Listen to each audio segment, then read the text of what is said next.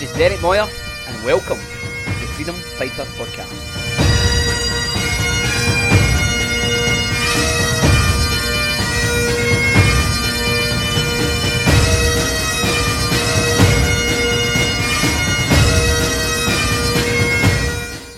Welcome back, guys, to the Freedom Fighter Podcast. I hope you're all well and your weekend's been really good. So we're continuing on the series on Pruned for Better Fruit. And this session today we're going to focus on is around the truth that you are never there. So we just open up with a wee bit of prayer. God, we just thank you for a new day, for a new week. We thank you that you've got us this far, but we thank you that we've got this far, may as well go a wee bit further. So we just pray for eyes to see the day. We pray for hearts that are ready to receive, ears that are ready to hear. We thank you for light that leads to life. We thank you for truth that makes us free. And we ask you these things in Jesus' name. Amen. So, the focus that we're on this week is going a wee bit further from the receiving correction and the intro around John 15. And we're just recapping a wee bit on the fact that Jesus states that God is the gardener who's constantly at work. Jesus is the parent plant, the vine, and we are the branches. We produce fruit by being connected to the vine. The vine produces a life, the sap, the life-giving sap that then makes us bear fruit. But the Father is at work in shaping and reshaping and cutting and altering so that the branches produce more fruit, a better quality of fruit. That picture, that symbol is just showing the depth of care that the gardener has about our lives. You know, we're not where we were. We might be doing good and producing better fruit, better results in areas of our lives, but he cares that much that he wants us to produce better fruit. He wants us to produce more fruit, that we will have new growth, that will have a better shape spiritually, be in better shape mentally, be in better shape physically. And I know it says in 2 Corinthians 3:18 that, you know, we are transformed from glory to glory, even as by the Spirit of the Lord. So this captures us by really saying that we're going to be reshaped and reformed from glory to glory. Which is a great truth to receive, that, you know, we can trust our Father is always at work. He is working things out for our good. He is working in us, if we let him, to shape and mould, transform us into that image, the likeness of his Son. You know, and I don't know about you, when you think of this statement that we never arrive. You know, it's not true when you jump on a train, is it? Or you go in your car, you know, you say, I'm going from this town to the next town. You know, you do arrive at the destination. You know, you set a goal. You know, I'm not going to do this, or I'm going to do this, and I'm going to save this, or you know, you set goals and you arrive at the accomplishment of the goal. So, you know, that's not what we're talking about here. We're not talking about necessarily the goals or the destinations that we try and travel to on earth. But we're talking about spiritually. We're talking about mentally. We're talking about the inner life of, while we're on earth, we never arrive. We never arrive at this place of absolute Christ-like perfection. We never arrive at this place of everything's accomplished in our lives. That's it. I can shut up shop. I don't have to continue to grow. I don't have to continue to practice anymore. I've made it. I have arrived. That's me. So, I first heard this truth, and it was a quote from Bob Dylan. I was watching a documentary years ago, and this, when he said this, it jumped out the telly at me, and I knew the importance of it for my own life. And somebody had asked Bob Dylan, must have been around about the 60s or 70s, you know, when he had come on the scene, and, you know, some of these, you know, iconic tunes that he had, you know, had written and performed. They said to him, how does it feel, Bob, now that you're such a great songwriter, you're famous and you've made it? And Bob said, we are never there. He said, we are constantly in the state of becoming. And I heard him say after that, he goes, if you can keep that mindset, you'll be doing all right. So when I heard that, it just jumped out at me. It's really important, because at that point in my life, I was learning order, the need and the importance of order in my life. And I was looking at my dishes in the sink and how I could wash all the dishes and then start to think, oh, that's me, I've done them, my dishes are done. And then the next day I'm still sitting there going, no, I've done my dishes, but I keep using new ones. And they pile up, but I'm still going, no, I've done my dishes. You know, I've got them in order. No, the dishes weren't done. They needed, each new day they had to be done again. And, you know, I know that's a basic example, but that is what it spoke to me about. It's like, you're never there. You know, just because you wash your dish tonight, you know, you're going to need to wash them tomorrow. Tomorrow's a new day. You know, you're going to be more dishes needing done. And this made me think of, in Genesis chapter 2, verse 15, when the earth was spoken to being by God and mankind was created, he says here that the Lord God took the man and put him in the Garden of Eden to tend it, this is the Amplified Version, to guard it and to keep it. So at that point in my life, I had heard this inside in quiet time one day, that the Garden of Eden is inside of you. So I was always reading it, not just as this story of this kind of mental, intellectual, academic story. You know, you're reading through the intellect and just looking at it as some fact. I was seeing that this was actually, there's a spiritual truth to this, that the garden was inside. And the sentiment of that verse is about that garden that's in you. You have to tend it, which means to care for it, to look after it, give your attention to it. You need to guard it. You need to watch over it in order to protect it. And you also need to keep it, which means you have to cause to continue in a specified condition. You have to keep that garden of yours in the right condition. You have to keep it. And so, you know, that jumped out at me, that our responsibility is to keep cultivating what's under our care. And, you know, that sense of this is, I'm never there. You know, I have to keep on top of these things. There's a discipline and a difficulty to life. It's not all leisure and pleasure and ease. There's a discipline and difficulty that actually reminds you of this is as it is in the natural, so it is in the spiritual. So, you know, that truth about needing to continuously be pruned, that needing to be cultivate what's under our care. There's a verse in the New Testament that really explains this best, because Paul points this out and captures it and owns this truth for himself in Philippians chapter 3. And Paul is writing from a prison cell, writing this letter. And, he writes in chapter 3 about not wanting a righteousness of his own, not putting an emphasis on his own performance.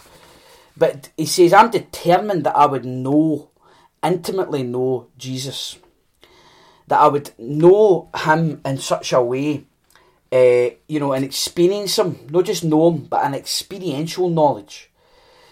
And he said, I also want to know an experiential knowledge of the power of his resurrection and the fellowship of his sufferings, so that I'll be continually transformed in spirit into his likeness and into his death.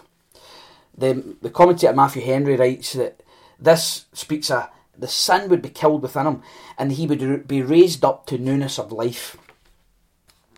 So Paul's writing here saying, this is my determined purpose. I want to have this intimate connection and knowledge of Jesus, that my righteousness is found in him. I want to experience the power of his resurrection, raising me to newness of life, away from the sin that so easily besets us.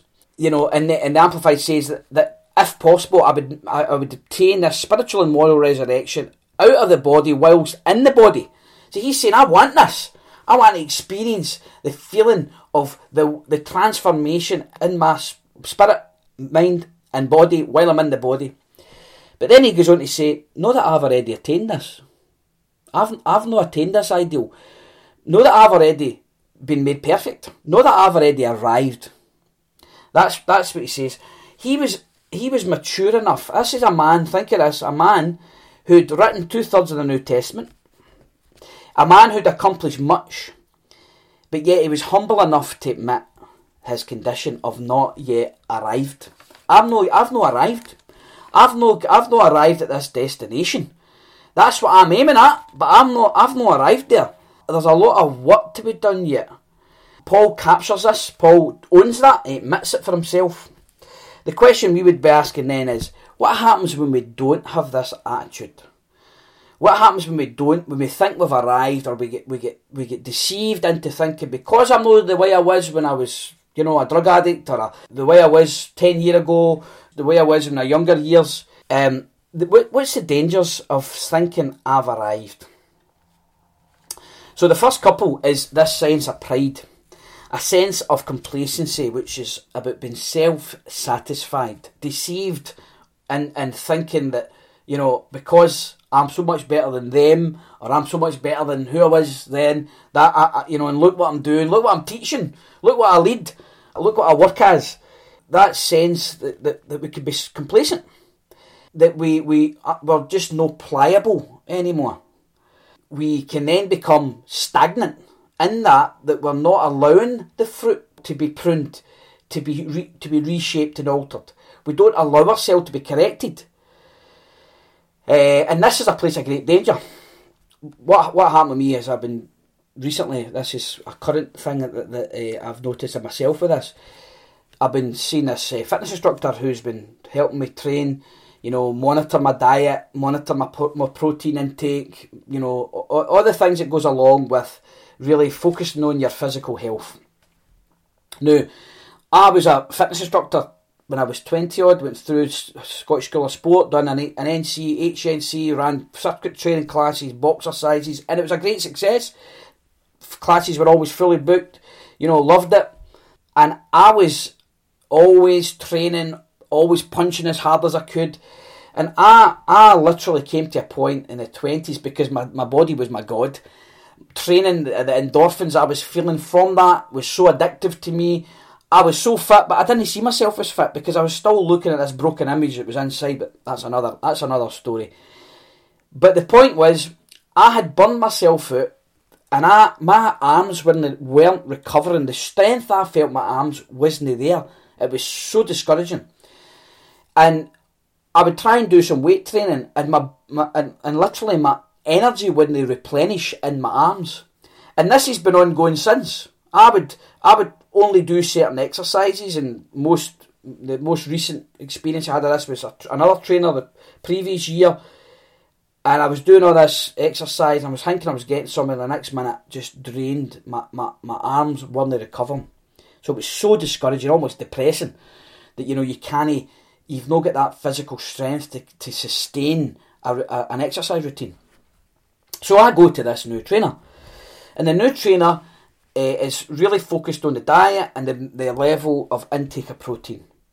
And so all of a sudden I'm putting 140 grams of protein in my body, and I'm still training, and this has been 7 weeks, and I've not been feeling any lack of energy in the recovery and replenishment in my arms, right?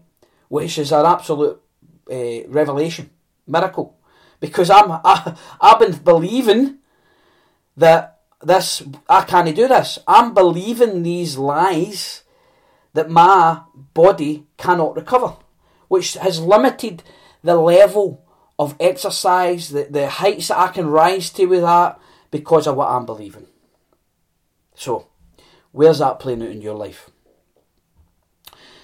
The point of that is we need to be humble enough to receive truths that can prove our beliefs wrong.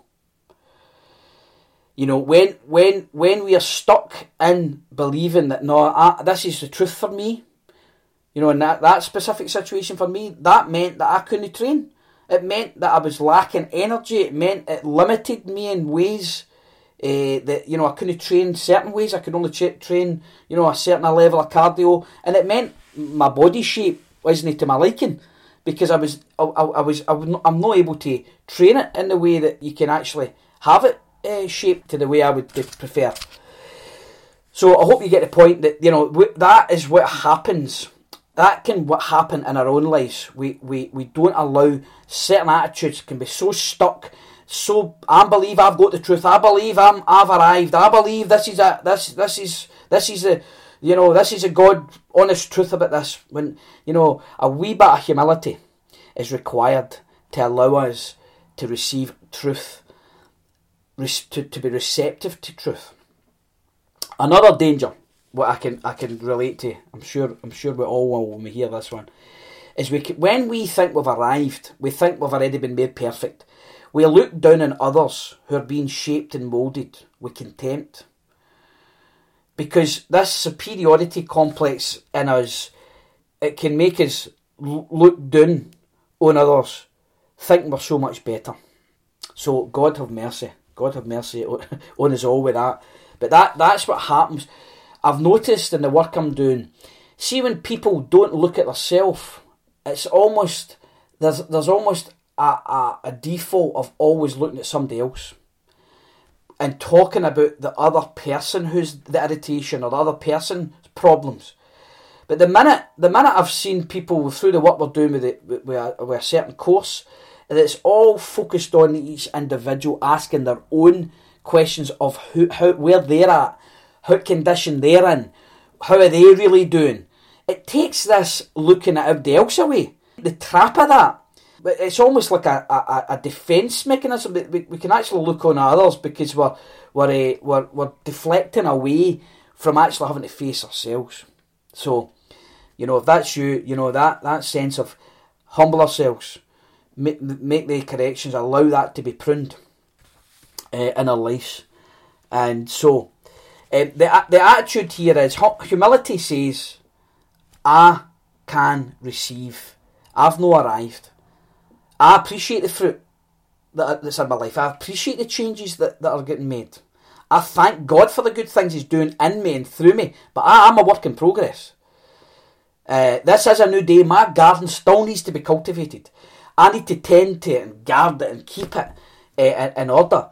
But this sense of pride, it would say, no, I've arrived. Look how good I'm doing. Look what I know. Look what I teach. Look what I lead. Look how many people come to my thing.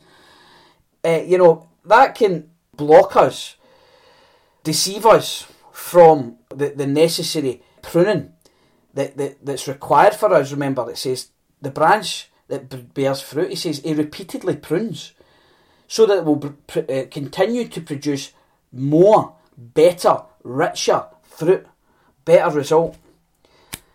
So finally, just to finish, what's the answer here is to humble ourselves. We're all works in progress. To be like Paul, who says, look, I've not arrived, but this is the thing I'm doing. I'm pressing on to lay hold of Christ Jesus, to make him my own.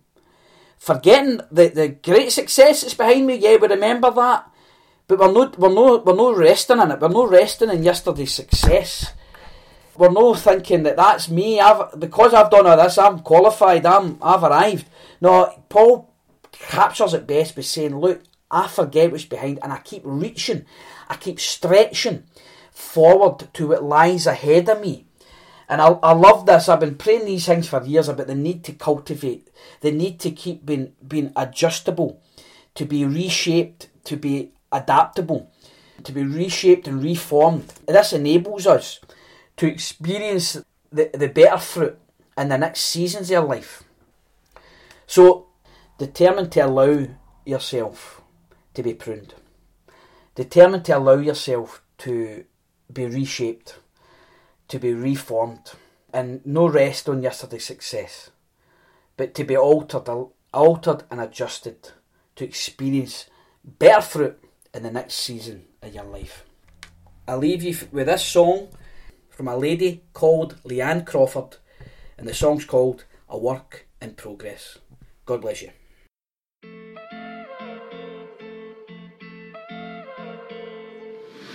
It ain't easy.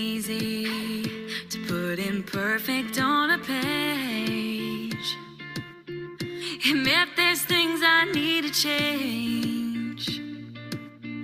To say what I'm about to say, I got issues. I'm anything but figured out. And oh, I feel much better now that I just said those words out loud. I'm a work in progress. I'm not quite there yet. A little rough around the edges. Yeah, it's true. A long way from perfect. As long as he's still working, I'm a work in progress. So don't give up on me yet. This world don't need another hide the messes highlight reel. I'd rather be a mess if it means I'm real. They gotta see the broken to see the God who heals. I'm a work in progress. I'm not quite there yet. A little rough around the edges. Yeah, it's true. A long way from perfect. As long as he's still working, I'm a work in progress. So don't give up on me yet.